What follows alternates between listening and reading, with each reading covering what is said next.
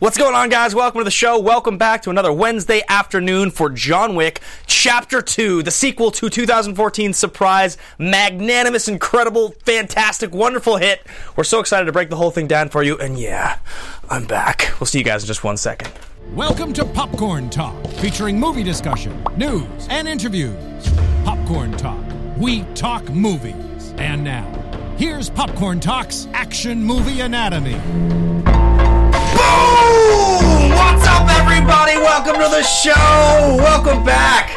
Every time I hear the song now, it's just so exciting. You guys are amped. It's just like sex. The song is just amazing. I love it. Wow. Well, we realized after doing the Training Day episode that we were the most pumped when this song came on. So we're like, we'll just fucking use it every episode. Every episode. Yeah. It's the theme song. Guys, welcome to the show. Welcome to Action Movie Anatomy, the only show on the Popcorn Talk Network or in the world breaking down only the greatest action movies of all time. Today, we're covering John Wick Chapter 2. I'm your host, Ben Bateman, joined today by two very special people. We're going to start with our special guest today. Special. He is a filmmaker. He is the CEO of Envelop Entertainment. His name is Brant Pinvidic. Welcome to the show. Well, thank you, boys. Thanks for having me. Very excited.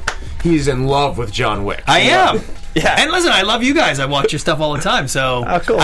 Finding fellow action movie aficionados is very difficult. Yeah. Particularly in today's sort of ultra soft world. Yes. So, Yes. Right. So it's exciting to be here. Yeah, thank you for coming, man. When I talked to you last week, you were like, John Wick is my favorite. I was like, well, it's a perfect time. I guess you got to just come on next week. That's the only way we're going to do it. So when I saw it last night, so I'm all fresh. Yeah.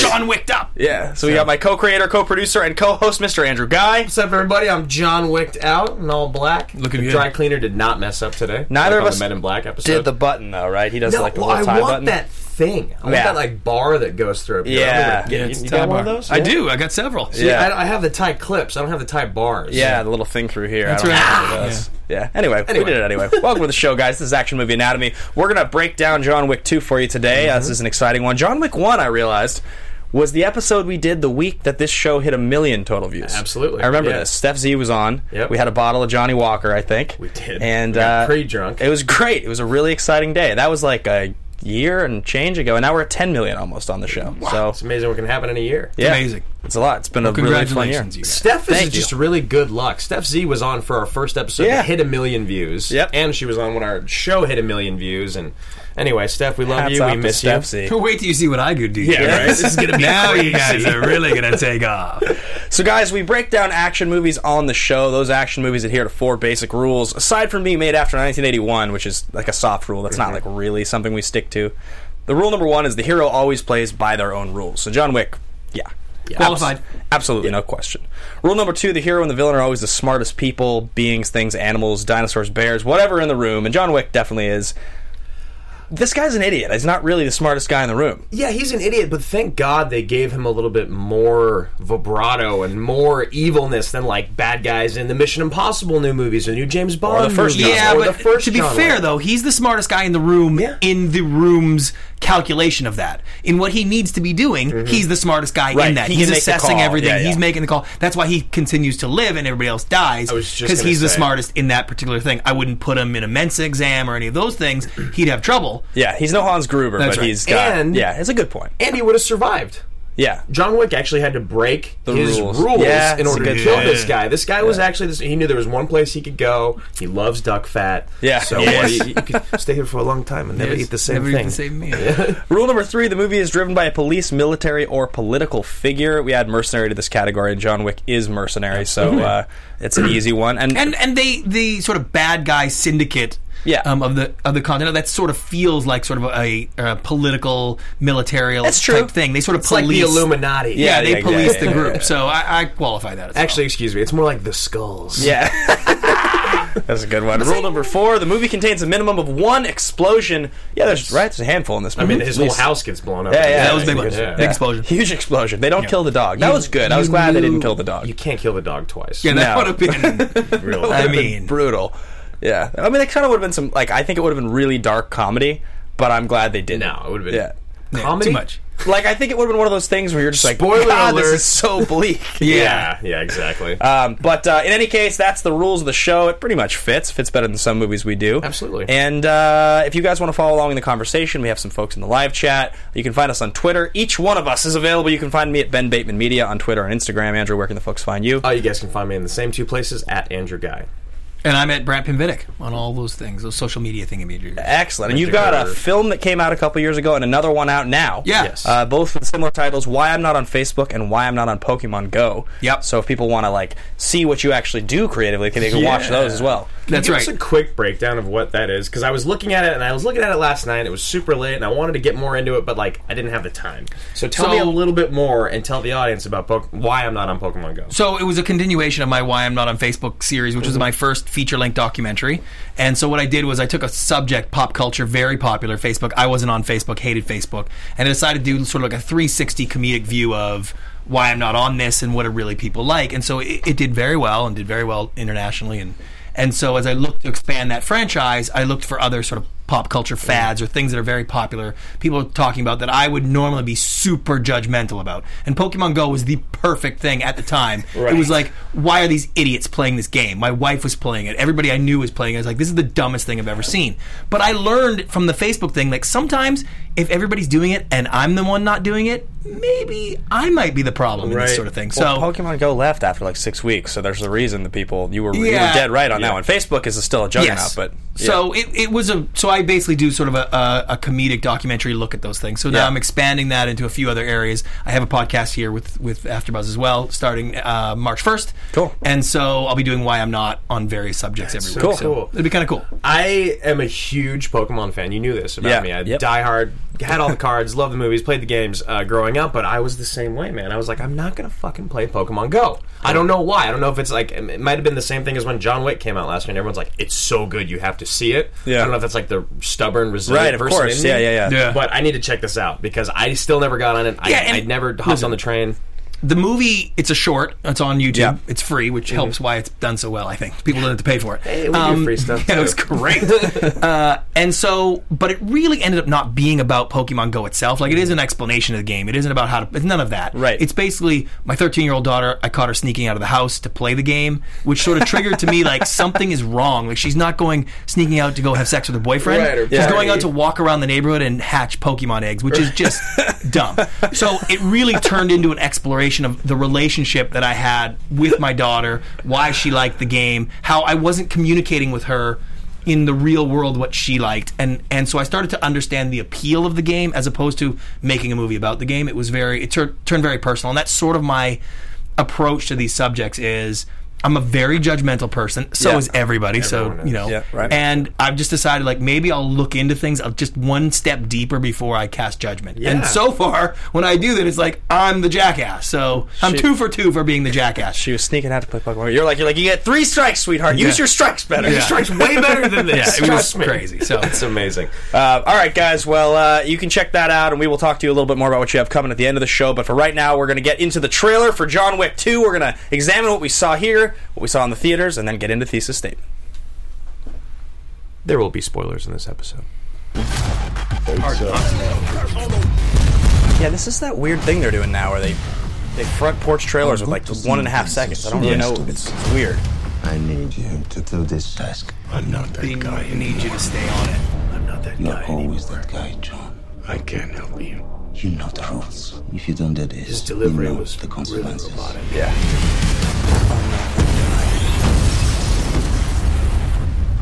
But now that you know the character fit, It's perfect. Oh, yeah. I love this. Yeah. The world is so so cool. It was the cool. coolest part of the whole movie, by far. The contract has gone international. You have no idea what's coming. I liked that they all had the same phone, right? They all had weird phone. Yeah. Please get this man a gun. Did you notice that Lawrence Fisher was sending out phone? Yeah. Like SIM cards on the carrier pigeons, yeah.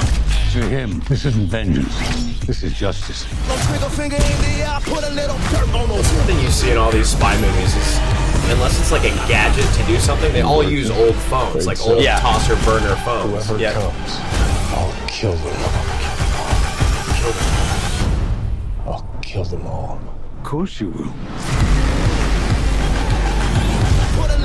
Watching the trailer makes me feel like this movie was the coolest thing I've ever seen. Actually, I'll try and do I this. really liked it. I didn't love it. I really liked it. But then the trailer makes me feel like I loved it. Oh yeah, absolutely. The trailer gets you out. Yeah, the trailer's pretty good. That was a good trailer. It's got a lot of sweet action.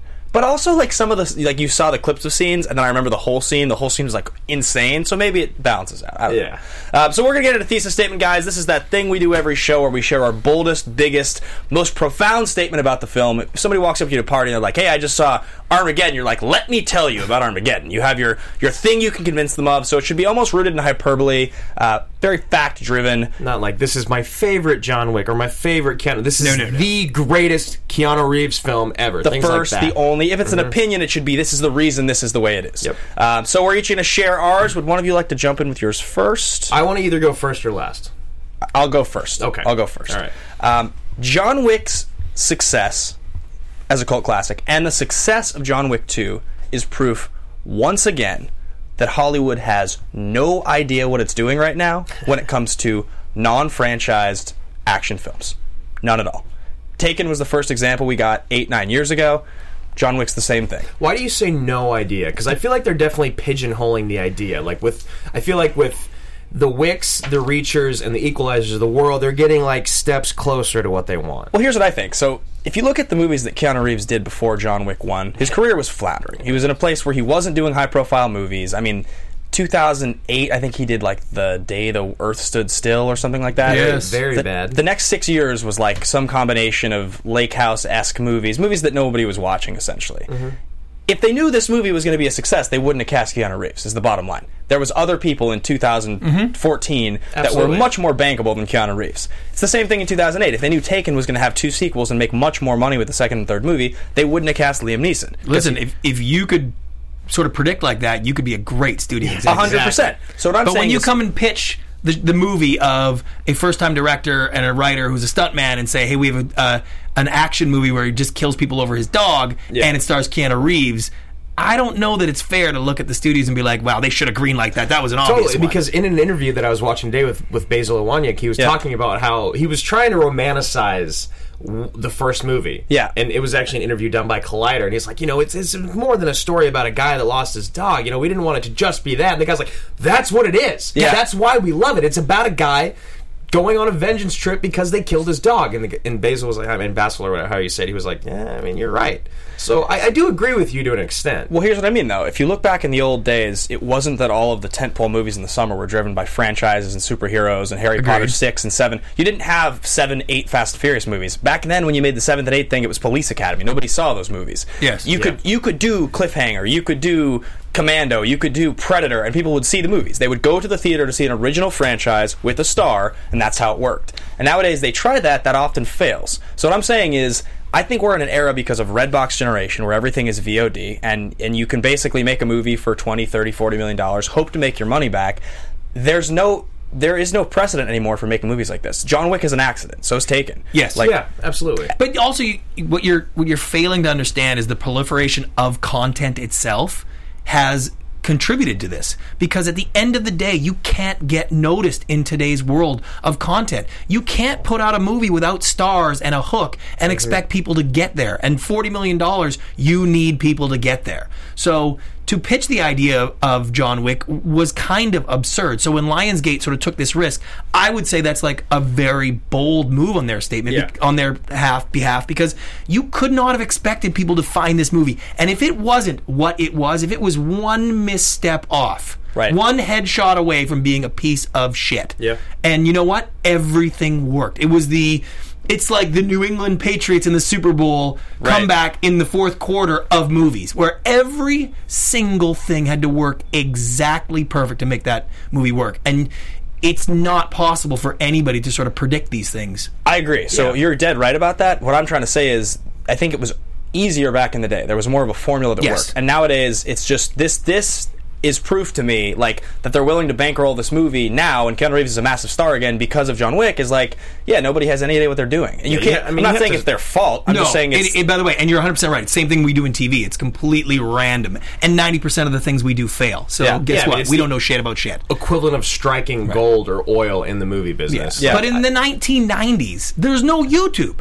Yeah. There's no Netflix. There's A no star could drive a self-created movie. content. Right. Yeah. So it's like when you put out a movie on the weekend, that's the movie on the weekend. Yeah. And that's it. There's nowhere else to get it. And you could go down to Blockbuster and rent like a year ago movie, because remember, they held those things from the theater Yeah. for like 6 months, Yeah. 9 months. So yeah, you could launch all those movies and they all sort of get sampled. So, but now there is no version of that. Yeah. Like, you don't have to go to the movies on the weekend. It makes You the know? success of a John Wick that much more impressive. That much more impressive. That is my thesis. Who wants to go next? What do you got, Brent? Okay.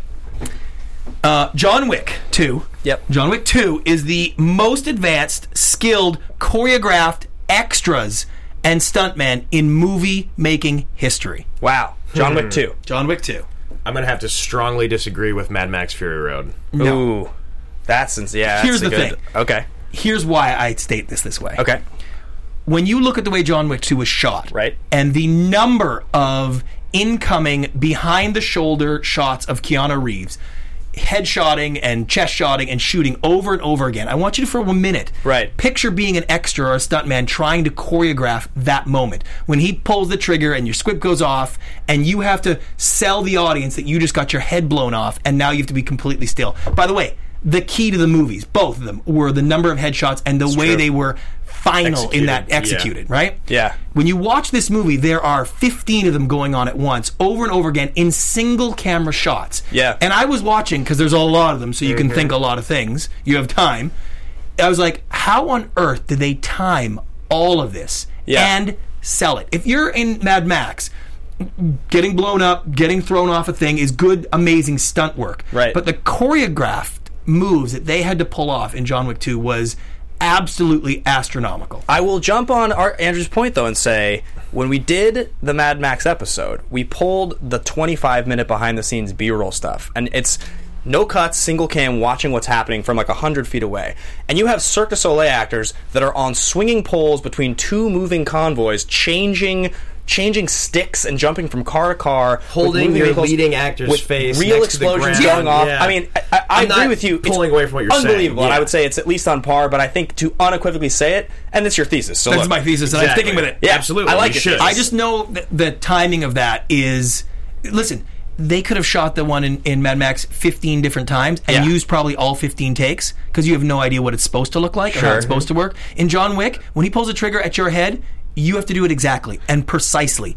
And they did it every time. And there was 6 of them in the same area Right. doing the same thing. It's like, to time that is ridiculously difficult. The precision is what makes the, The movie precision what it is. is Absolutely. it was There's unbelievable. When you precision think in about editing, those, filming, the Yeah. blood splatter, the Yes. precision in every movement in this film. What I was going to say is I was listening to a Keanu Reeves interview this week, and he is legendary in the action circle for the number of moves he can do in one take without a cut, Yep. the number of choreographed Yeah. moves, like Cruise-esque in Last Samurai kind of a Yeah. thing. But like it's like 16, 18, 19 moves without a cut of choreographed. So that's probably how they're able to do it is like And can by the try way, to he get can rehearse the same thing over and over again and yeah. make it happen. But to have 15 extras and stunt guys, yeah. in that kind of timing, for I think the gunshots, and particularly gunshots of the head, where it's not like, oh, my chest, and Right. it's just like a quick neck snap and a fall. That's right, Because and it it's was not the church scene. flawless. It's not the church scene from In Kingsman where it's you just shoot it sped slow up, and you rewind which it. is unbelievable. But it's like much easier to shoot that because you can do everything Yes. in slow motion. Slow, and then you just speed it up. Yeah, Yeah, I agree. So, what do you got, Andrew? So my thesis is that the only reason we always talk about this on the show, that the best parts of every action movie are not the action scenes, although with John Wick it's pretty damn hard to argue that. Yeah. It's actually the scenes in between. And Yeah. I still think that holds true in this film.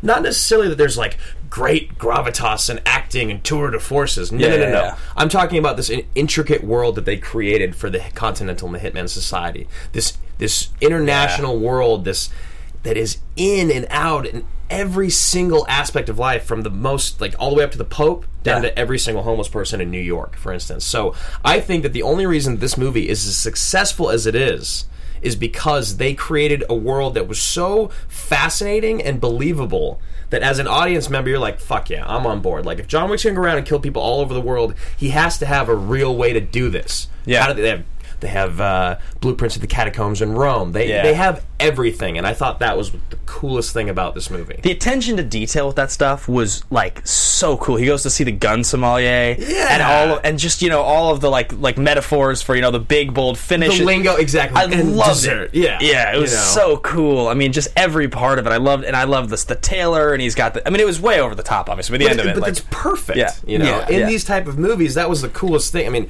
what was the coolest thing about every single Pierce Brosnan and James Bond? Yeah, right. It was when he goes to talk to Q. Yeah, he gets his cool gadgets.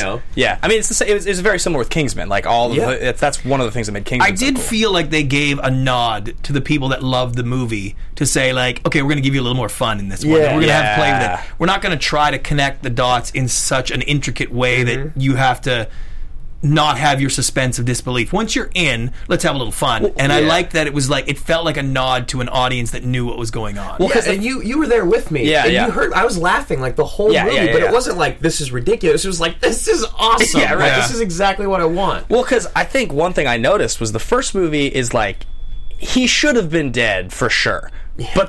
But it was like, okay, but he's like just pushing himself. This movie, he was a superhero. This movie, he should have been dead 17 times. And that's my main criticism of this particular movie is the superhero aspect of it was too much for me. Just him getting hit by cars. And and his magical suit was just like, come on. There's too much of this, like just kind of holding, like laser. Yeah, he was like, like Batman's cape. Like no, and I don't think it needed that. I don't want to get too critical of the movie because I did love it. I agree, though, But I think if they had dialed some of the number of bad guys, the number of firing shots that they had to do, the people he killed, it would have kept it a little more, I hate to say believable because it's so absurd, but it doesn't matter. Like he had a superhero quality that detracted from the character for me. I get you on that. And I needed him to be a little more realistic in his awesome snipering super bad guy, I'm a crazy assassin, and it was more like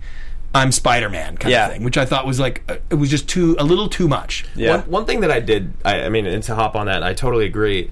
One thing that we talk about in improv, and I always reference improv on the show, is you don't have to talk about, if you're going like this, you don't need to say you're holding a gun. The audience can figure it out that you're probably holding a gun. So, for instance, if you have this big, long breakdown and like his tailored suit and the crotch is tactical and it's bulletproof, you don't need to show us every single time he's battling that his coat is bulletproof. Right. They remind us consistently and constantly. It's so redundant.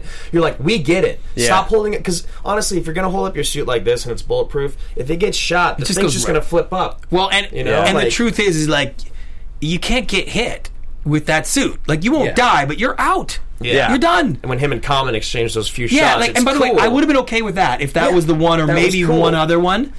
And if he would have had a little bit more reaction to the sort of bullet that actually rocked you, I would have been okay with that, because then it would have been like, okay, he's going to kill a lot of people and there's going to be a lot of shots exchanged, and so he's going to get shot a couple times, and I would have been okay with that. But this was, he couldn't get shot. You couldn't shoot the guy back, and you're like, okay, like at some point the coolness of his moves is like, you don't need all those, obviously, John. You could just go up and just walk through it out. And audience, we're not saying that the suit isn't awesome. Trust me, we think the suit is awesome. Super you can just always reel things in just a little bit. But the nature of this movie was to not reel things in. It totally. was I want to jump in with this real quick because we had AMA questions. We only had a few this week, and I kind of touched on it a little bit just now, but I want to talk about it just a little bit more. This is from Josh Ryan Sports. He always asks great questions. He says, is this the greatest pure action sequel of all time? Pure action sequel of all time. So we immediately count out Terminator 2 because that movie is rooted in more of a dramatic. So I have a little list here.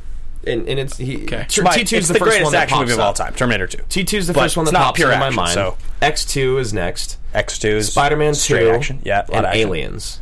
Yeah, Aliens is the best example of straight action because everything's so different from the first movie. I don't know if you have any, or like if you have any that pop into mind. Like some that I do, they aren't strictly action. They're mostly action dramas or like fantasy action, like Lord of the Rings. Two Towers has a lot of great action. And a lot of the other ones on the list fell in that category. So, is this the greatest pure action sequel of all time? How do you guys have anything to weigh in on that? I think this is a unique movie. Okay, direct sequel because Mad Max Fury Road is a sequel. No, direct sequel. So not the second film. If it's the second film, then I think probably the answer is yes. I mean, only because we've almost never really seen action executed in a movie to the degree that either the first or second movie did. I think if you narrow down the field enough and close the doors to a lot of these things and say pure action, there aren't a lot of good movies to begin with.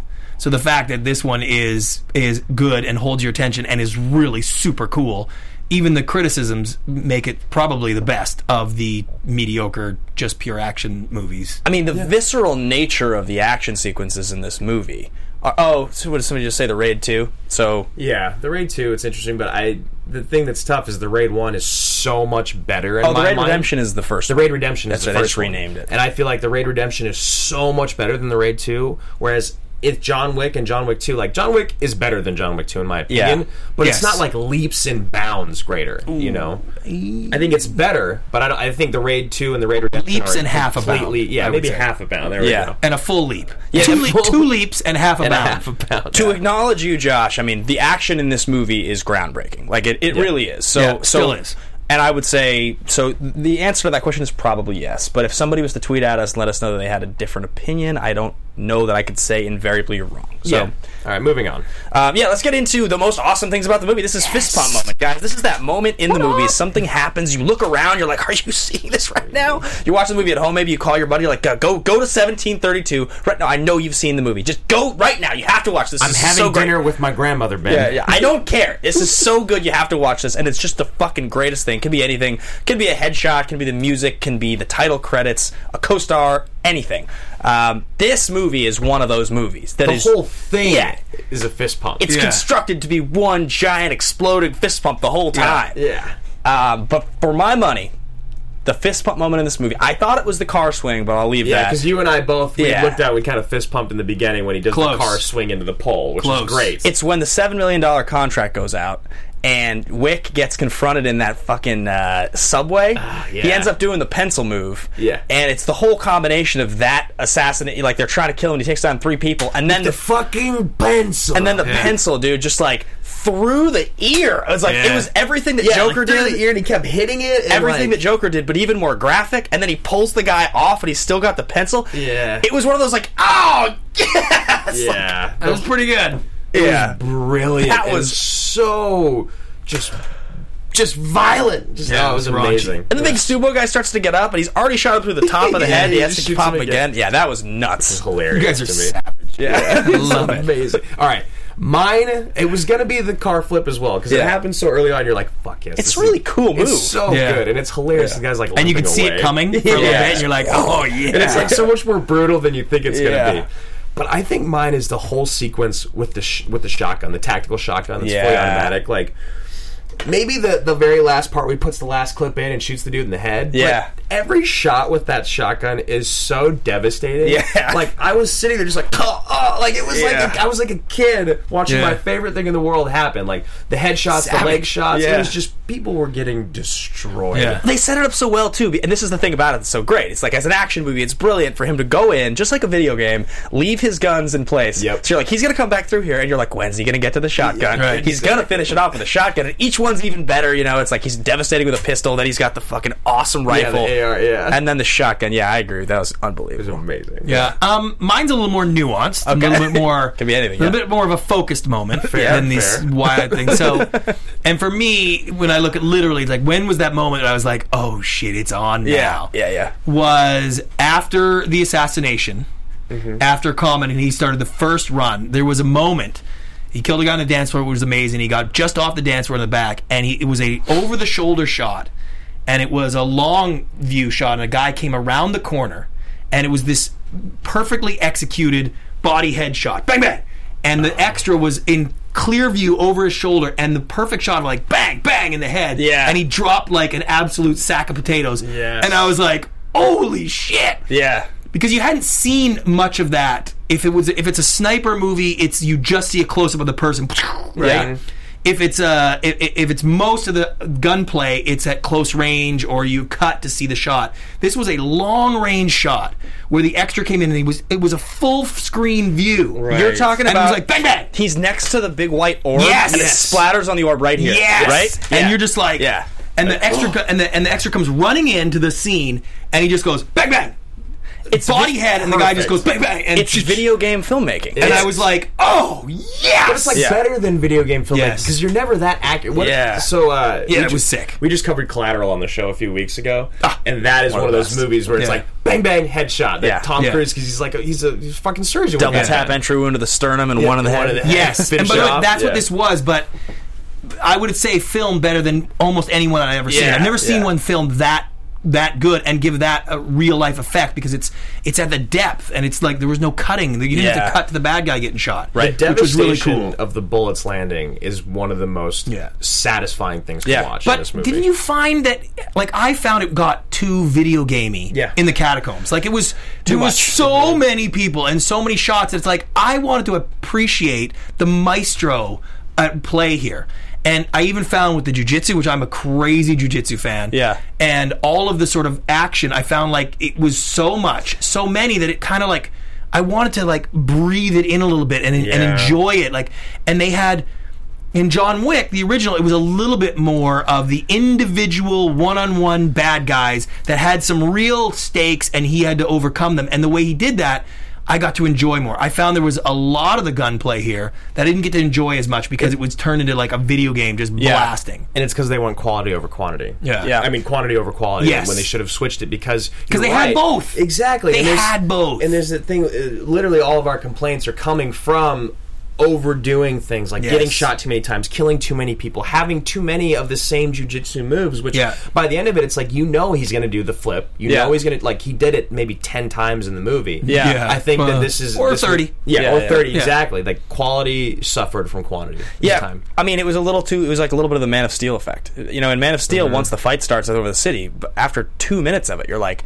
I'm over this. You're going to go through more buildings. I don't need to see you blow up more buildings. Like, this is just not exciting anymore. And not to say that it wasn't cool, but... It was super cool. The coolest thing in both John Wick movies to me is the very first assassination in his house. That entire sequence where he takes out the, like, whatever it is, like 11 guys. The very first time you see him kills fight. all the guys. He does the flip once or twice. He's perfect on his shots. And it's the first time you've seen him do it. And you're like, what was that? And it feels like he's using his gun as, like, his fist almost. And he's shooting over people's shoulders. That was the coolest thing. Because I looked up, you know, you were interacting with one of our fans on Twitter yesterday, I saw, about a whole conversation. Kung Fu and all that. Yeah, the whole conversation about headshots and the artistry of headshots.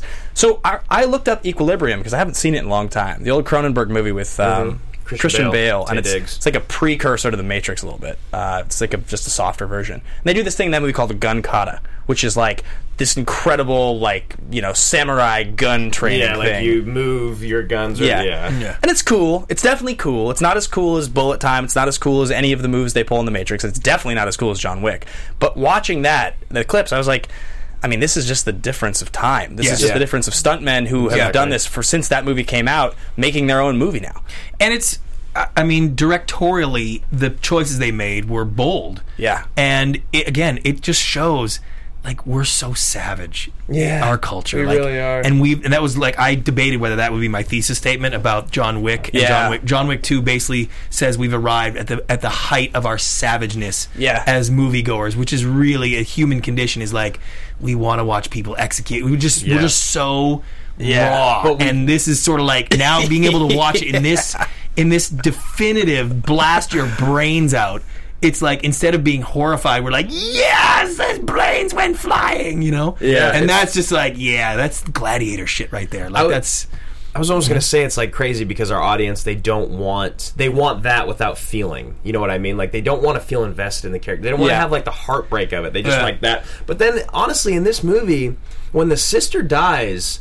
Not only is that the most incredible bathroom I've ever seen in my entire life. Amazing bathroom. But by the way, almost a fist bump moment for me as well. When she dies, because I was like, I didn't want her to die, but part of me was like, what the fuck? Don't let, like, he's supposed to be the assassin. Like, oh man, like, is this going to turn into one of these things? And I was trying to make the plot in my brain going like, it's a cool scene. Okay, he's going to spare her, and then he's going to go kill the like, exactly. Oh, damn it! And I was kind of disappointed. And then all of a sudden, it's like, wait a second, like, she knows this bitch is getting killed. She knows he's never going to walk away. Yeah, exactly. And that was like, yes. That was right at the edge of my fist bump moment of like, oh my god, like they are not going to let this movie off the hook. This is what this is. Exactly. And that was amazing. And if they let her live, or if they would have done any of that, and if it didn't happen the way it did, this movie would have just completely fallen on its ass. Yeah, I agree with you completely.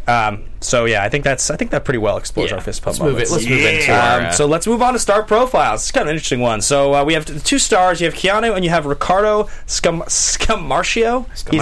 He's an Italian actor who is a big Italian actor interested in producing over there, and he's not really known over here. No, he fits the role well. He looks like the guy that he should look. Yeah, and he's been in a few American movies. He was in My Brother is an Only Child, which I think is actually Italian, but was more well-received over here. And Burnt, which I actually think I saw. Wasn't it the Bradley Cooper one? Yeah, it's the Bradley Cooper one about food trucks and all that. Maybe it's on an airplane. So that is like the biggest American movie he's been a part of. Yeah, I don't remember him in the movie, to be honest. And that was just 2 years ago, so he's still trying to break through. Yeah. Yeah, well, insert bad guy there. Yeah, exactly. Yeah, exactly. Yeah, and that's, we complained a little bit in John Wick 1 that the bad guy there, he's as like lifeless as he is in Mission Impossible 4. He looks great, the worst bad but guy. he's just nothing. He has a few lines. It's like not even believable that he could kick John Wick's ass at the end on a bridge. That's for a minute. That doesn't even begin to convince you. And this guy was better because he's more of a shitweasel, which is good. Yeah, but in the first one, he said he's the man you sent to kill the fucking boogeyman. Yeah. So you don't need to do anything else after that. Like that was kind of his whole role, and it was like okay. Yeah, I'll give it to you. I loved him. So then moving over to Keanu, just like I was saying in the thesis, we have travesty. But this is really weird. So so Taken, when Liam does Taken, the next stretch of his career is, A Walk Amongst the Tombstones and Run All Night and Taken 2 and Taken 3 and those were all basically Taken. he did all versions. He did every action movie he could get his hands on. He did a couple movies like Third Person with Paul Haggis and a few dramas, but he really embraced the action thing. He was like, I'm going to be the action guy. Maybe because he hadn't been in his career prior to Taken, so he was like, this is a fun thing I get to do in my 50s. I could see that. Keanu, John Wick was a big thing, and people loved that movie. People forgot he was an action star until John Wick came out. But if you look at what he was in the next few years, and even what he's been in now, movies like Knock Knock, movies like Generation movies like The Neon Demon, that's the Nicholas Winding Refn movie with, what's her name? Elle Fanning from, just last year. That's the highest profile one. The Bad Batch, The Whole Truth. It's a bad thing if you want to talk about the movies he's been in, and you got to go to IMDb to figure it out. Yeah, exactly. Totally. It's like, none of this is coming from memory. It's so weird because he loves movies like this. He loves doing these weird indie small films that are just weird roles. Like Knock Knock was one of the first movies I'd seen in a while that I was like, oh, Keanu's doing like a Hollywood horror blockbuster. Yeah. And I was actually kind of excited to see it. Blockbuster used loosely. Yeah. It really was. It was supposed to be that because it was riding the coattails of John Wick that Keanu was back. That movie flopped. But you know what? Here's the thing. Movie making takes a long time. Yeah. Greenlighting stuff is really hard. John Wick did not take off, and it grew, and it takes a long time for a studio or studio execs or anybody or overseas for everybody to go like, oh my god, that is a success, right? Like, we all loved it, so we think it's the greatest thing in the world, but dollars and cents and numbers and viewers and things, like, it take a long time for that movie to be classified as a hit and as a bankable hit. And then even then, it's only the execs know about that. Because most of the general audience, middle America especially, they don't know that it's a hit until after the second one's out. And by the way, and that's really the only way you explain to people to go see John Wick. I just had my brother the other day, who's a crazy action fan. Yeah. You've seen John Wick, right? He's like, no. And so I could explain it to him, and I could explain it's the greatest thing ever, but I have to say, it's a huge cult hit. People never even really saw it in the movie, and now everybody's talking about it, and that, so that's taken a while to get there. We talked about just the other day, because the discussion about Moonlight and why that movie has been so successful, and will it have a chance to beat La La Land, which it won't, but the whole conversation of like, if a movie makes a lot of money, if a movie makes a ton of money and gets a lot of awards, people know that it's good. Prior to the award season, if it doesn't make a ton of money, people need to be told what's good and what's not. Exactly. That's none of us are advanced enough if there's not a star attached to the movie like Moonlight, and there's kind of a star, but like not like a movie star, to know what to watch. Agreed. So John Wick comes out. Keanu Reeves hasn't done a relevant movie. This 47 Ronin, I'm assuming, cost 3 times as much as John Wick to make. No one saw it. And cost a lot of my life watching it. Yeah, I'd like to send them a bill for that to get some of my time back. So it's not just like put him in an action movie, it'll be good. It's like you said, nobody knew John Wick was going to be good. This movie was a total accident. So John Wick 2 now, because this is going to make a lot of money, I'm thinking, I know it did pretty well the first weekend, made all of its money back. The next phase is the one that we should be watching for. What does he do over the next 3 or 4 years? But I will tell you this. In the interview that I listened to him on this week, he talks about movies, and he's like, look, I just want to make things that I want to make. I don't really... He's like, John Wick was really cool. I really liked doing that. I love being an action guy. And, thank you to Catherine Bigelow for putting me in Point Break as my first action movie because it changed my life. But he's like, please go see the documentary I made about, the digitization moving, or film moving to digital. Go see this movie Generation If you never watched Scanner Darkly, please watch that. Like, he's like, I've done enough. I'm not making movies to make money. I'm making movies to make movies at this point. I believe him. If you look at the choices, I think the biggest problem with Keanu, though, and it hurts to say this. Yeah, he's not that good of an actor. That's why. Right. That is why you see him making these movies, and and that's why we're not. I don't agree. I do. I mean, I agree with myself. I think this is a reason of why his career is not skyrocketing. He's in that rough age of being like, are you too old to be an action star? Are you too young to be a dad? Right. And he's not a good enough actor to be thrown and thrust into those roles and succeed. I think your thesis from John Wick 1 was that Keanu Reeves is like the worst actor to work with the greatest directors of all time, or something like that. It was probably something about how he's the worst actor put in the greatest positions. I mean, he's been made fun of on like a Schwarzenegger level for years about being a bad actor. He's not a good actor. It's a joke.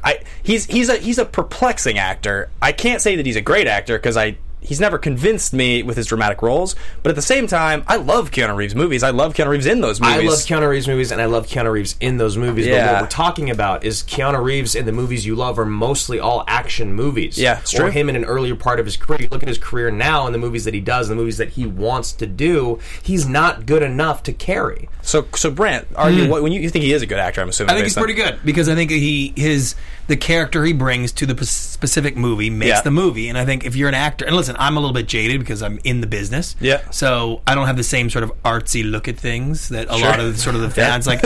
I'm like dollars and cents and success, and the guy gets a role, and usually he kind of nails it, and it makes that movie work. And then you can say like, well, it was a simple role, or he didn't have a lot of lines, or whatever, but like. Sure. That's an actor's job, is to like nail the role. So, is it Citizen Kane? Could he pull that kind of stuff up? I don't think so, but nobody would cast him. So, by that argument, then you would say Arnold Schwarzenegger is a good actor. I think Arnold Schwarzenegger has been a great actor for what he's done because he sold it so well. That's the same thing as Keanu, though. Yeah. So then to that end, if that's your opinion that if it is successful and he is in successful franchises and convinces you in those franchises, right? I can understand that argument.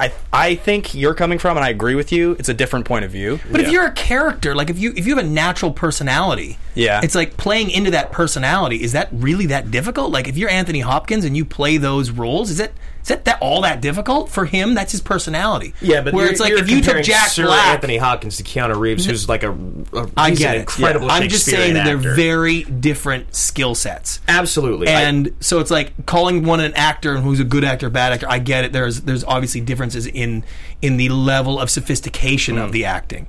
But if you put Jack Black and you try to get him to be Conan the Barbarian, he'd have a hard time pulling that role off. You know what I mean? Like because that's a personality that you need to be to make those things work. Probably be like hilarious. It'd be hilarious, but that's the point. It's like so Jack Black was given what was that movie he was just in, the biopic about that weird guy that committed murder. He's like super. Can you look that up real quick, Marissa? Jack Black. It was. You guys will know exactly what it is. It came out really recently. He plays like a gay, like weird, squirrely. Keanu Reeves cannot do that. Sure. He cannot transform to carry a drama biopic unless it's about a guy that is like Keanu Reeves. I am in full agreement with you, by the way. I'm trying to dignify both points here because I completely I agree with what he's saying. I think Keanu Reeves has been incredibly successful in the positions he's been put in, and I love him. Because I think when you look at the things he's been put in, like when he gets put in Shakespeare in the 90s, he's not good. Like, those are the roles where they try to put him into... Bernie, Oh, right? yeah, Bernie. Yeah, I remember that. Thank you, Marissa. When you put him in those types of roles and you try to stretch him, which good actors, when they're put in both roles, can do, like Liam Neeson, for instance, can be in Taken and blow your mind. He can also win an Oscar. Like, that's the kind of thing that I would say that's a good actor to me. I understand... Yeah, it's two different opinions. So instead of talking about this forever, let's get into our next point, which this is segueing perfectly into, which is career-defining roles for Keanu Reeves. Yeah, so the question we ask sometimes, we can't do it on every episode because not everybody has this, but he's right in that interesting thing where does Keanu Reeves have a career-defining role? A clear, no question, it's at the top billing, and you would say, when you say Keanu Reeves, I think this, and that's going to be the opinion of 90% of the world. And I want you to go first, and I'm going to say this as delicately as I can. It's that you're a little older than we are, and you've been in the business a lot longer than we have. So you're the type of guy that if I was going to be like, what's Keanu's movie? You've seen every phase of his career. What calls out to you the most? I would have to say Point Break. Really? That's the career-defining role? Yeah. But really, Johnny Utah. Yes, That's because it was established him in the action sort of space. It established his character and defined his limitations, I believe. When he came off of like a Bill and Ted's, which was probably his most popular one at the time, and he came into that, it basically said, here's the box you're going to play in, boy. And from this moment on, you're kind of got to stay in that. And so when you talk career defining, I say like that put the parameters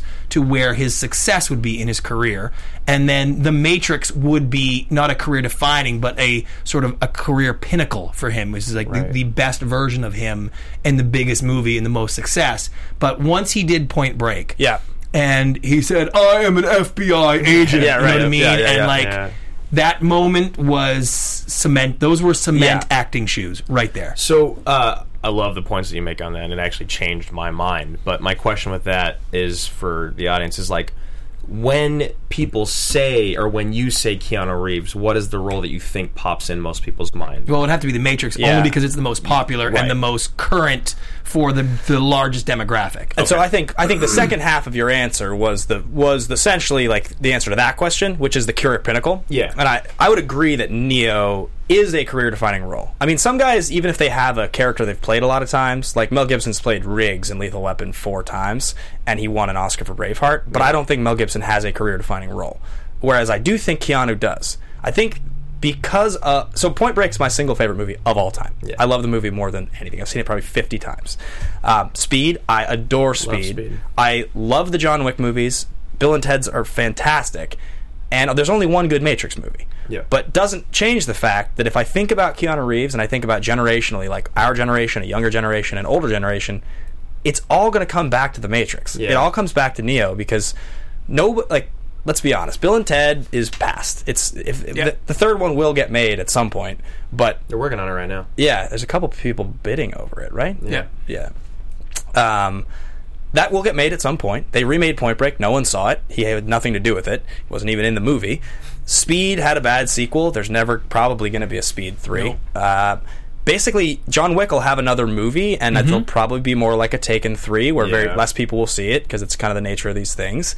And I think probably The Matrix won't fade. The Matrix... No, it can't. It's iconic in a way. Most important movies ever made. That's so crazy, because... I was actually going to say Bill and Ted is his most career-defining role. Really? And I've never even seen Bill and Ted. Really? I've never seen Bill and Ted, which is funny because I had but I mean, he's never really done another comedy. Right. So it's like, it's hard to say that defined his career. So the reason that I say, so when we talk career-defining roles a lot on the show, we talk about like the role that when you say his name, that's what people think of. And for some reason, for me, Neo... feels like it's most correct because I'm almost 30 now, so there's this generation younger and older than me that are still all in still just as invested in movies as I am. So Neo felt the most correct. Yeah. But Bill and Ted is the one where it's like that's what got him started. That's Keanu Reeves. Like that is who he is to everyone. Like even for someone that's never seen it, I'm like, oh yeah, Bill and Ted's excellent and better. Bill and Ted's. But to be fair, who was the other guy in Bill and Ted's? Alex Winter. Yeah, that got him started too, and look how that went. So getting started is not your career. But if we're talking about cast in movies, roles that define who you are as a person, like as an actor, I do have to agree it's Neo. But you're so right when you make that point about Johnny Utah. His career, he would have never been Neo had he not been Johnny Utah. And I'm telling you, there's a story that gets told a lot, and I'd heard it before, but it's about Catherine Bigelow fighting for him to be in that movie, and they're like, you want to put this Ted in Point Break across from Swayze as an FBI agent? Yeah. And she's like, yes. And they're like, no. And she's like, trust me, this is the guy. And they're like, well, let's meet him. And they turned him down. It was like, we need to put him in this movie. He's the only guy that can play this role. And she convinced him, and that's Keanu's whole career. Look at him now. Yes. Yeah. So I actually... I do think it's Neo, but I think that the most important movie he ever did was Point Break. Yeah, it's weird. I was just thinking about this. So you talk about when there's a trilogy, and the first one is so impactful. Like The Matrix was so impactful. It's almost a perfect movie. Yeah, it's unbelievable. We did it on the show, and it was like when we watched it again, it just shows that whoever wrote The Matrix probably didn't write the other two. Yeah. No matter what those guys say. So the second and third movie are bad. Those are not good movies. I can remember virtually nothing that happens in those movies. It's like this experience of riding the coattails of something. You want something so bad that you'll accept it. So let's say Vigo for a second, all right? So Aragorn is Vigo's role. That's like no question. That's not even there's not even really a conversation about that being a career-defining role. What if the first movie had come out, had been just as successful as it was, Fellowship of the Ring, but Two Towers and Return of the King had been god-awful, like on the level of the two Matrix movies? I can't even think about what that world would be like. Let's just assume they were... See, I almost live in that world. Because I didn't like You don't either like of those the movies. two. Oh, my I God. loved the first one. Yeah. I didn't really like the second or the third one that So much. let's assume that worldwide they had made money, but no one cared, and like they had literally gone down as those other two movies. You have to wonder, would Aragorn be Vigo's role? Because at this point, Eastern Promises, he Oscar nomination for that role. I mean, like, he's been in a ton of big movies. There's only one, though. Because those movies, you cannot fight against Lord of the Rings. You can't compete. And you also have to have another big movie to be defining for people. Yeah, it's true. He never doesn't really have had a another franchise breakout movie. And those are three of the biggest, most successful, greatest movies of all time by most of the audience. And don't forget, like, for Keanu, like, Speed was a monster film. Monster. So now you're talking about a guy who's got 3 monster films and a cult sort of Bill and Ted classic kind of thing. Like, that's nothing to shake a stick at. Like, he's got some real... Like, you could have... Now, it doesn't take 3 guys to argue over whether The Matrix is his is his biggest one that's most known, but... But what put him in those roles and continued to put him in those roles and stopped him from going in comedy and going in drama and going in any other thing to find out he's maybe a mediocre actor was the fact that Point Break was a amazing movie and he was sort of typecast from there and he was able to stay in that lane and be incredibly successful. That's such a cool fucking point, man. I'm so glad that you brought that up. Yeah.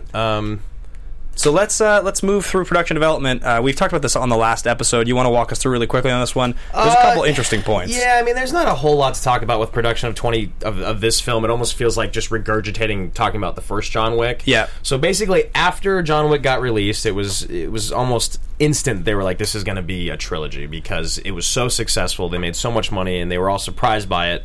So, what's his name? Basil Iwaniak is the head of Thunder Road Productions. And they're the guys that took on John Wick, and Lionsgate and Summit are the one that picked it up for distribution. They really just kind of took a shot in the dark on this. I don't know why exactly they thought at the time it was what they needed to do. I don't know if they... I mean, the first movie cost less than $30 million, right? Yeah, this was 40. I think the first one was like 20. So it's still... And it's still a lot of money. You know that. Yeah. You know, you've been a producer. You know 40 that mil. It's still an inordinate... I mean, a lot of money. But for a massive action blockbuster, especially a sequel, like $40 million isn't a lot. Yep. You know, so... Anyway, so the company I'm with, STX Entertainment, their entire world is built in budgets at that range for high-profile stars that want to do passion projects, and it's all in that $30 to $50 million range. And it's a lot of money, but in that world, those are low-budget films. Action, it's hard to do action for 40 unless you're Rian Johnson doing Looper. Yeah, well, exactly. When we covered Looper, that's still one of the $40 million to make that movie is just absolutely incredible. So in February 2015, the directors Chad Stahelski and David Leitch decided they were going to develop the second film. Now, Stahelski and Leitch, they actually co-directed the first movie, but due to the DGA basically saying you can only have one director to a movie unless there's an extreme extenuating circumstance, like the Coen brothers, for instance, or people that are related. You have to have one director, and the other person has to be a producer. So Leitch happily fell into that producer role, and I'm pretty sure there hasn't been a lot out about this movie because it's new, but I'm pretty positive they took on the same co-directing style as they did in the first one, and they kept their respective roles in the credits. And the most interesting thing that, I mean, you haven't pointed out here, but it's pretty common knowledge, is that these guys had worked in the stunt world for 20 plus years with Keanu. Had doubled Keanu forever, going back to the Matrix movies and prior. So they knew him, and that's a tough leap. To come out a stuntman and be like, hey, I want to direct a movie and that kind of stuff, that's not easy to do. But that's how you get Keanu involved. That's how you get the name. You go to the pitch. Point Break, they did all the Matrix movies. But again, at the time, that wasn't like, hey, guess what, we got Keanu, yeehaw. Yeah. It was like, can we please have $40 million? Please give us 40. Yeah, like that was tough. At the time Joaquin won, that was still a tough sell. But these guys, working with him, that they wanted him on board. They needed Keanu to be their dude because he was kind of their segue into moving from stunt coordinating to directing. So they also, the other credits they worked on were like 300, The Wolverine, Mr. and Mrs. Smith. They also worked on The Bourne Ultimatum. So, is there anything else you want to talk about with these guys specifically? No, I mean, you pretty much nailed it with those guys. That's the most important stuff with those guys. Derek Kolstad, the writer, also wrote the first film, and if you look at the stuff that he got to start, like a rewrite on the Cuba Gooding Dolph movie, One in the Chamber. I mean, like, Cuba Gooding and Dolph in a movie is already, like, that's just already entertaining enough. Hilarious cast. It's funny because I've always said, like, that's the dream job for me in Hollywood is production rewrites. Yeah. Right. Because they get paid a lot of money. They do. The script's already done, and you just gotta, like, change a few things and make it better. It's like, it's hard, and you don't take credit. If you do the production rewrites on Geely or Ishtar or some bomb, it's like, hey, I don't tell anybody. Nobody knows. If you do production rewrites on Braveheart, you get to be like, yeah, that was me. I wrote that movie. Yeah, it's a fantastic gig. Thing. Yeah. So it's funny. It's a hard gig to get, though. There's a lot of people that want to do that. Listen, I still haven't done it. Basically, Kolstad had the idea in the first place that he wanted to make this movie, and essentially the premise for him was like, you have this guy, he was Satan, he leaves the life, he goes to hell, somebody pulls him out of, somebody tries to pull him out, the gates of hell open up, and he brings hell back with him, and that's the whole premise, and it was a fan-fucking-tastic premise for the first movie. Didn't really have to do a whole lot to make the second movie aside from build this assassin world, which is the coolest part of the movie, and I give him lots of credit for creating that world, because that's unbelievable. As crazy as it is like John Wick, for people out there that just think it's a throwaway action movie, it was a winner, and it was featured on the Blacklist, for the best. The script, the script was on there for the best unproduced scripts in in 2012. As we've seen with Passengers, that doesn't always work out so well. Yeah. Though I actually heard somebody telling me the other day that movie is like, you should. They were like, it got bombed. You should watch it. I skipped it because I heard it was so bad. Yeah, same. And on top of that, I don't remember who directed that movie, but it's directed by somebody totally relevant that you would be surprised directed it. I can't remember. Like more of an artistic director. This came up in trivia the other day, and I was like, what? Skipped it. All right, so moving on here. There's not a lot about productions other than. Yeah, it just came out. I mean, all the stuff that'll come out down the road. So, this was released by Lionsgate and Summit. It cost $40 million to make. It opened last weekend. Made $30 million domestically and additional $11 million worldwide for a gross total of $41 million, making back its budget. But it did get destroyed at the box office by Lego Batman at $53 million and 50 Shades Darker at $46 million. The one thing I would say about this... It's not going to beat Lego. No. They've got to be happy they made back their money in the first weekend. Of course. That's great. Yeah. But I will say, the promotion budget on this movie, the marketing, was so much bigger than the first movie. Yeah, so you're talking about another 10 to 15 in that for sure. It'll make it back. And then the VOD on this. So this movie's going to be very successful. And the third one... It'll be very profitable. Absolutely, yeah. It's just, it's not going to because the first one didn't Lego have Batman. the same international reach as this one already had. And so they'll hit 50 or 60 domestically anyways, and then this will cross 100 million for them. Oh, so yeah. That'll be good. And even the domestic reach. Did you see John Wick in theaters? The first one? No. I didn't either. No. Yeah, exactly. None of us did. I mean, Keanu's also one of those stars. It's weird. We talk about this sometimes on the show. Denzel being the great example of the hugely successful guy that does not do that well internationally. Keanu actually does pretty well internationally. Even on smaller pictures, he still makes money. Yeah. That's a bizarre conversation. In fact, I think it's because of movies like The Matrix and Scanner Darkly that, like... Yeah. Is that race? Oh, no, it absolutely is. We've talked about that 100 times. There's a reason why Denzel's box office is lower than Tom Cruise's. Yeah, because the rest of the world's racist. Exactly. Yeah. That's a lot of it is. So before we move into the critical, I want to pull up really quickly. I pulled the box office where John Wick 1 ended up landing domestically. For the year? Yeah, because it's really interesting if you look at the movies that it finished around. Because we all know John Wick 2 is going to end somewhere like in the top 25 this year, probably. John Wick 1, I think, if you blow this up for us, I think it's like number 71 domestically or something like that. And I found this to be ahead of? I found this to be fascinating. So you have A Million Ways to Die in the West. Yeah. John Wick is number 77 that year, right? So if you go up, you've got The Judge, right, coming in at number 70. So The Judge makes Duvall movie and Downey. Yeah, that made more money. Birdman finishes one behind John Wick. Birdman won Best Picture. Yeah, but its theatrical run was done by then, right? That is hilarious. I just sometimes I find these to be fascinating because Need for Speed. As you said, no one saw John Wick. So a movie that with the kind of cult appeal that can spawn a sequel that's going to make this much money. It doesn't happen very often. No. This is lightning. Yeah, 77. I mean, that's like I said, it's wild. The Patriots in the Super Yeah, Bowl. exactly. Yeah. Every single possible thing had to go exactly right. Yeah. And if we're going to talk critically about this movie, like IMDb gives it an 8.5, Rotten Tomatoes, all critics give it a 90, Top give it a 79, the audience gives it a 93. Consistent with our normal, which is that the audience always has our movies on this show rated the highest. Yep, always. They did it right this movie was so hard. John Wick was so hard to bring to the next level. How do you heighten this guy? And now I know you didn't feel like it was a little too long. Ben and I did.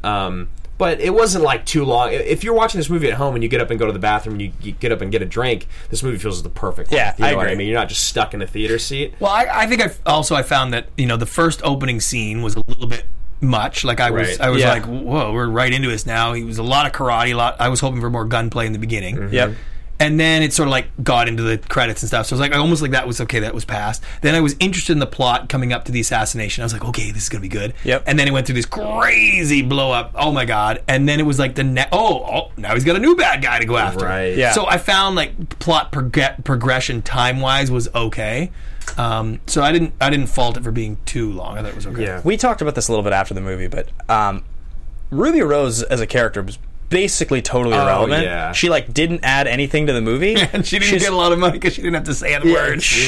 She was added to the movie because she's like a hot, sexy name right now, and people like her, and she's cool. Unlucky. But she's just Lucky, is that what you said? I said unlucky. Unlucky, yeah. But unfortunately, this movie felt 25 minutes too long to me, And it was her part. You could get rid of her, and this movie would have been better. This You movie, could have edited her out and Completely. never seen her. the movie at would all. have just been better Right. through and through. You could have skipped a lot of the action that she's even in, and it's nothing against her. I mean, she didn't say anything. Fine, and she's fine. There was never a moment though with her, even at the end, because she was. I mean, the second henchman, the last guy before the final boss, is always the toughest. That's how it's usually supposed to be, unless it's Yeah. like a martial arts movie. Then the final guy's the toughest. But Yeah, it's Busey is more terrifying it's in Lethal always Weapon than the old. second- Yeah, I got you. Officer she- Murtaugh, don't be foolish. Yeah, but she wasn't. Like, when you knew they were going to fight and they kept building it up, Yeah. you knew that she wasn't even going to stand a chance. Well, he had just killed 136 people. Yeah, he had killed Common, who was seen. Common, so you weren't a huge fan of Common. He was all right. I loved him in this movie. I thought he was. I thought he was a good choice. He didn't have a lot of leeway to make this role sing. Yeah. He needed to just stay in the lines, and I think he did that well. And it was fine. It was just like, oh man, he had to fight that guy a lot. And Yeah, exactly. And the one scene though, this was probably one of my favorite moments of the movie. When they roll down the stairs and they break into the. They roll down a lot of stairs. Yeah. Eddie's like, maybe a drink to calm things down, and you're like, of course they're gonna have a drink, and they're gonna cheers, It was and cool. that was awesome. That was was a so really cool. cool But moment. for me, the lead up to that awesome moment, Yeah. was too long. Too many stairs. They fell. Yeah. The movie is the perfect metaphor. They fell down too many stairs. Yeah. One really flight of did. stairs would have been fine. Well, yeah, because I mean that's what I was. I mean that was so true. that was another one of those moments where I was like, listen, I've rolled down 6 steps before. 6 stairs, and I had to quit my and it job. hurt people like die crazy. from that. I broke a finger. I think I was, And he was already shot at this time. Yeah, and yeah. got run over. And when a guy like, runs okay. into your legs with a car It hurts from the a lot. side, Yeah, it hurts you a lot. They're get destroyed. ruptured all your tendons. hurts a lot. You're Willis McGahee. You are screwed. There's no. Yeah. there- And so it's I just don't know why they didn't make the decision to have him jump a little bit so it didn't look Right? so Anything. injuring. yeah, Yeah. And so that He was was too superhero-ish. that was definitely the thing, and so the combination of those two things, but And what's the problem? Unfortunately, that's editorial choices. Yes. And that's really hard to could've- do when you're so connected. I mean, I do this all the time. I put out shit on TV lots of times. Yeah. In my career, I have a lot of series I've done, and some of them not so great because you get so connected to the process. Yeah. And you're so intimately connected to the work that you don't objectively look at it and make the decisions. And editing that stuff is really, really hard. So- and so they Yeah, could have they cut cut out that so like a many half second. and just the interaction between them. They didn't have to throw quite as many punches. They didn't have to Yeah. block each other so many times, and it would have been the same scene, one flight of stairs, and they end up in that cool moment, and that would have been progressing the story. And you do that same throughout thing. the whole entire film, and Yeah. you lose that 18 minutes. Yeah. So let me ask you really quickly before we get into our next segment, because you just made reference to something that we haven't even talked about, which is that you have put a lot of shows on television. This is it's a Yeah. cool thing you've done. Yeah, Really, lots. And in the world of what you do, getting as many shows on television as you have is a very successful and very incredibly difficult thing to do. Mm-hmm. So, Unbelievably. what is the show you've put on television you would say you're the most proud/successful, and also the one that you just shake your head where you're just like, oh man, You're like, why did I fight so hard for that? that was my one? Under Siege 2 Dark Territory. Yeah. What is it? Listen, Greatest sequel of all time.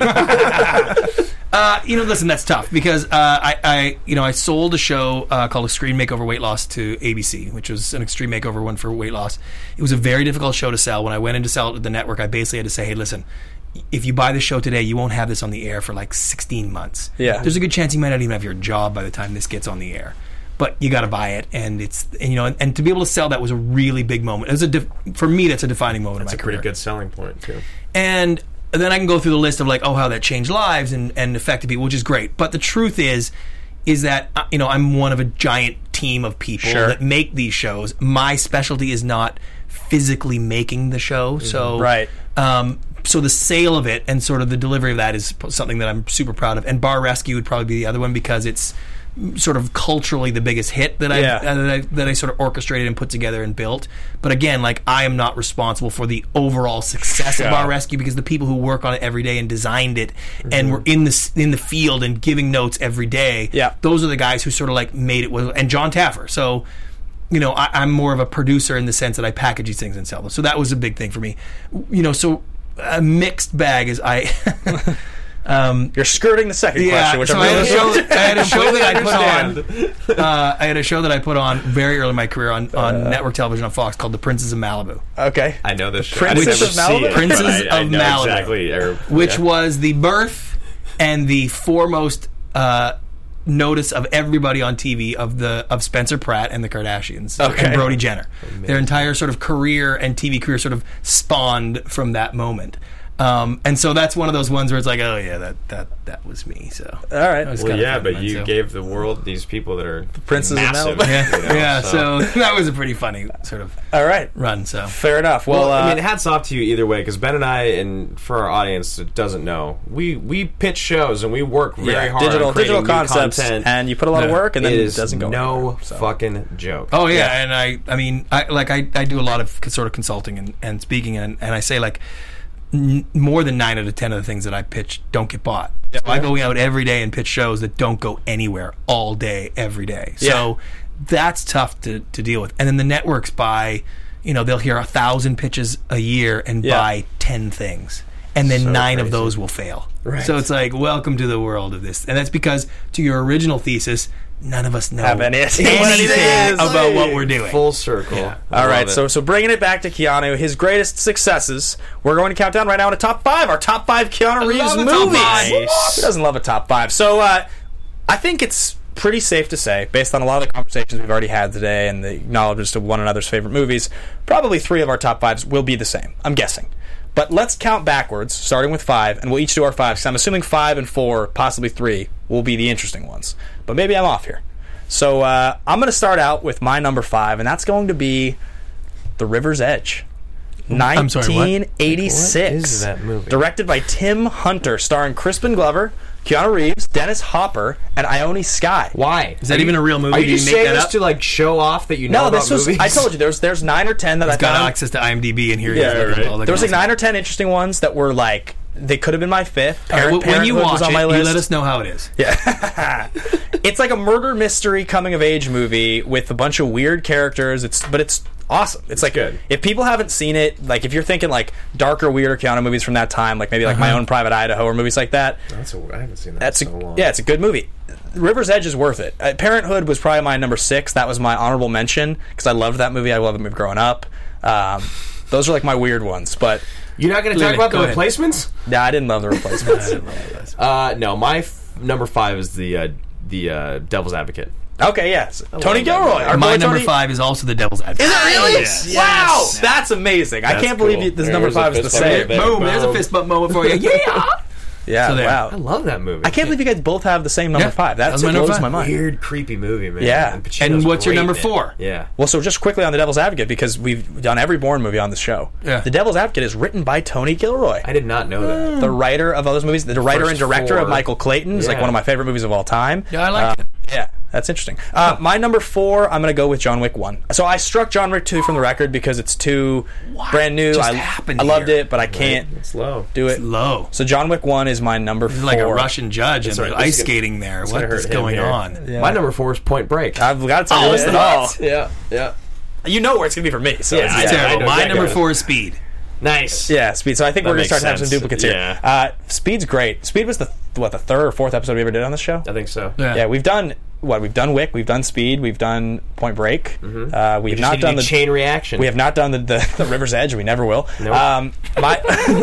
My number 3 is going to be Speed. That was my okay. Yeah. Mine is John Wick. at 3. Mine was The Matrix. Yeah. Wow, that Yeah. low. Yeah.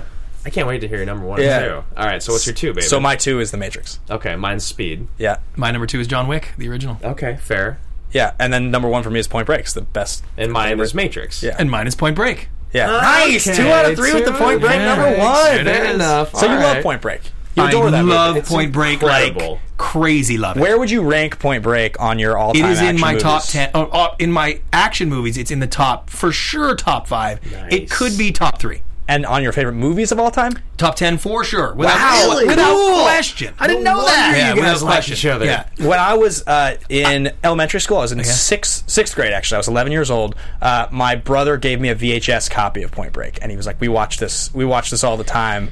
And he gave me that in the player, the Tim Robbins movie, and which is great. But I mean, I know that movie inside and out, like the back of my hand. It's part of my sort of vernacular in life. So good. And funny story is, I wrote a script one time back in the day when I was just doing lots of stuff, and I was all popular, and I was like the cool kid in town kind of thing for a hot moment. So I was writing a couple screenplays, and I wrote a screenplay that was scene for scene with Point Break. And when I was writing the screenplay, I literally watched Point Break and just restructured the scene. was it called The Fast you and write the- Furious? No, Did so it you get wrote the made? first By the way, Fast and Fast and Furious? Furious is identical, It of course, absolutely and that is is. why I did it. This was so about funny. this was about a TV crew that was in nightclubs that robbed the nightclubs. What? Oh. Get Yep. crazy. That makes sense. Anyways, so I literally copied it scene for scene.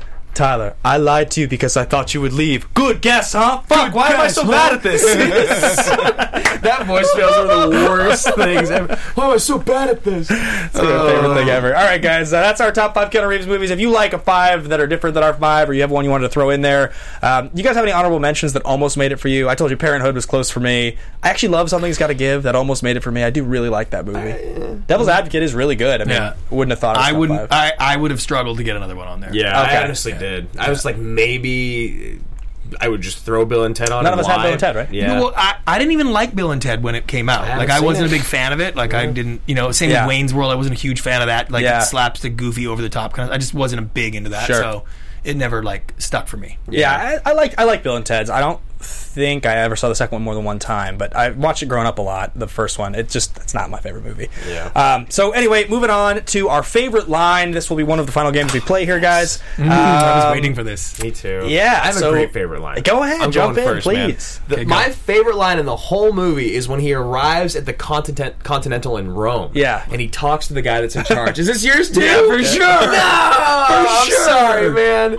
But it's when the guy he says he wants to check in, and he turns around. There's the guy, and he talks to him. He's like, "John Wick, you're here." And he's like, May I and ask they you one question? Yeah, they start speaking, and he's like, "Are you here to kill the Pope?" That was my favorite line by a mile. So good because I must ask you one question. Are you here for the Pope? Are you here for the Pope? Yeah. And then just the look on John. He's like, no. And the best thing is Yeah, that my favorite line too. That's John Wick is the hilarious. only person that can kill the Pope. Yeah. and that guy knows it. But it was sort of defining like element of the sort of throwback to the whole series of the idea like this guy and this syndicate network and these like what he represents. That's where they think like he could be there to kill the Pope. It's the most outrageous thing ever. Exactly. If It's just John Wick's fantastic. coming out of retirement, he's going to either kill the Pope, the Yeah. Queen, or the President. Yeah. Because that played into the idea, like in the first film, where it was really cool how everybody knew him. Yeah. you know, like when he was with Kevin Nash or whatever in the Bodyguard. It's like, Yeah. oh hey, Mr. Wick. Like everybody knew him because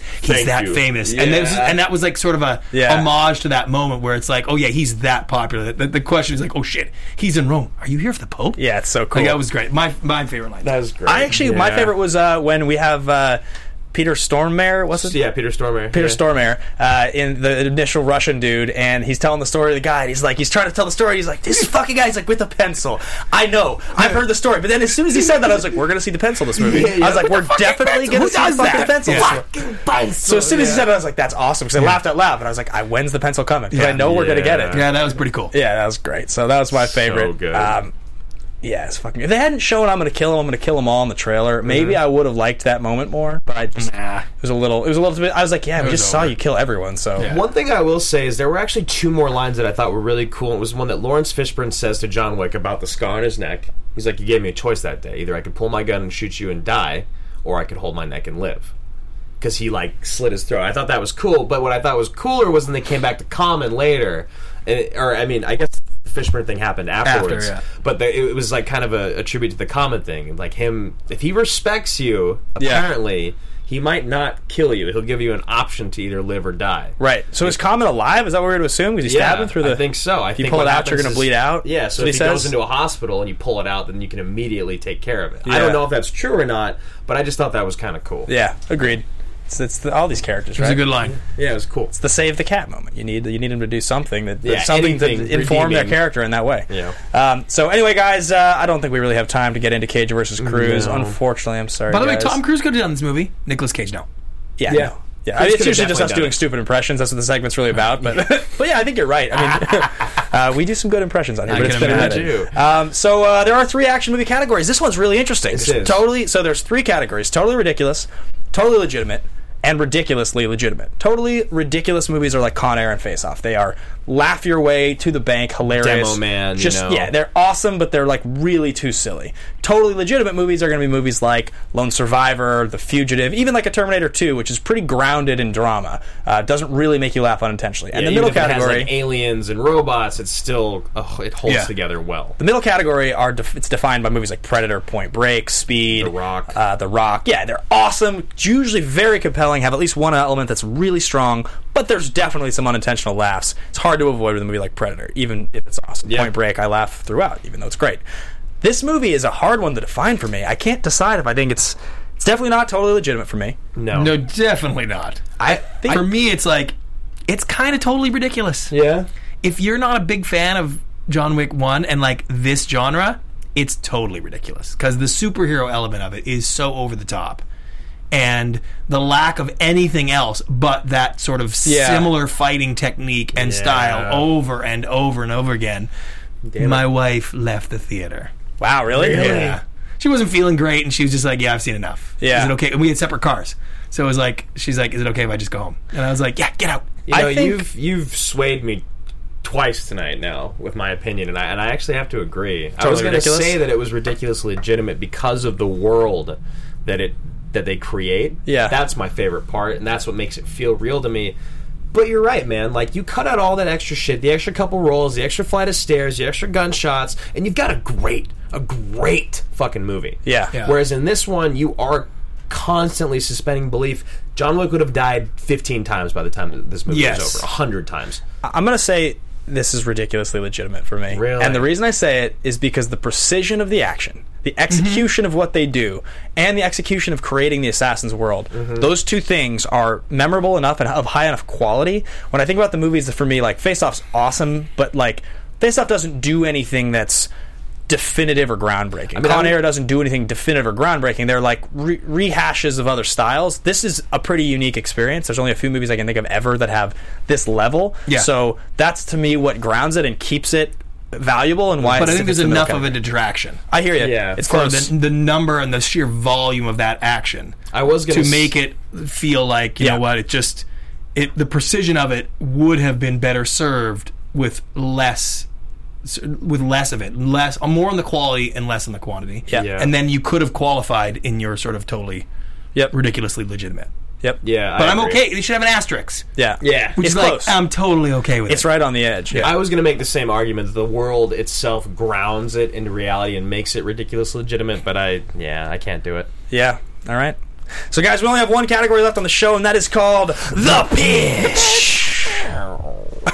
So this week, guys, we're going to do what we did a couple weeks ago, where 2 weeks ago, 2 weeks you ago. picked 3 of your guilty movie pleasures on a poll on Twitter, and that was how we ended up doing The Punisher from 2004 with Thomas Jane. Sweet movie. Movies that didn't make it that week were The Art of War And The Ghost in the Darkness. and The Ghost in the Darkness. I loved that movie. I loved that movie. Yes, I loved it. Do you love The Edge also with Alec Baldwin and You know Anthony what? Hopkins where they fight the bear? I do. Yeah. Yes, We- I did love that dude, movie. That's one of our absolute favorite episodes we ever favorites. did. Yeah, Really? It's I love that so movie. good, Yeah, man. we adore that movie. It's hard to know what you're supposed to love. You don't want to get any. Yeah, Yeah. No. I You love can that whatever one. you want. So, guys, go follow us on @MA Podcast. You're going to find my 3 guilty movie pleasures. I have to really think hard about this, what I want to put up there. This is my one shot to put up 3 ridiculous movies. Don't blow it. I can't use a shoe-in. I got to go with one that we never would be able to do on the show otherwise. And you go follow us at @MA Podcast. You'll be able to vote on that. You can find me personally at Ben Bateman Media. Brant, where can the folks find you? At Brant Pinvidic, you Instagram, Facebook, Twitter. Yep, and you guys can find me at Andrew Guy. And check out Brant's movies. He's got 2 out there. They're free. You can watch them free on YouTube. Well, you can watch the short on film. I can't get my Facebook one to be free yet. Amazon's still selling it, so unless you're a Prime member, it's on Amazon Prime. Everybody should be on Prime. Yeah, and I'm you on just Prime. by the way, you just type in Facebook on Amazon Prime. It's the first thing that comes up. Really? Boom. I wish that was the case with any of the movies we do on the show. That would be great. That'd be amazing. Search John Wick 2, our episode. Great. Anyway, guys, thank you for watching. We will see you same time, same place next week. Take care, everybody. Thanks, Brant. From producers Maria Menounos, Kevin Undergaro, Phil Svitek, and the entire Popcorn Talk Network, we would like to thank you for tuning in. For questions or comments, be sure to visit popcorntalk.com. I'm Sir Richard Wentworth, and this has been a presentation of the Popcorn Talk Network. The views expressed herein are those of the hosts only and do not necessarily reflect the views of the Popcorn Talk Network or its owners or principals.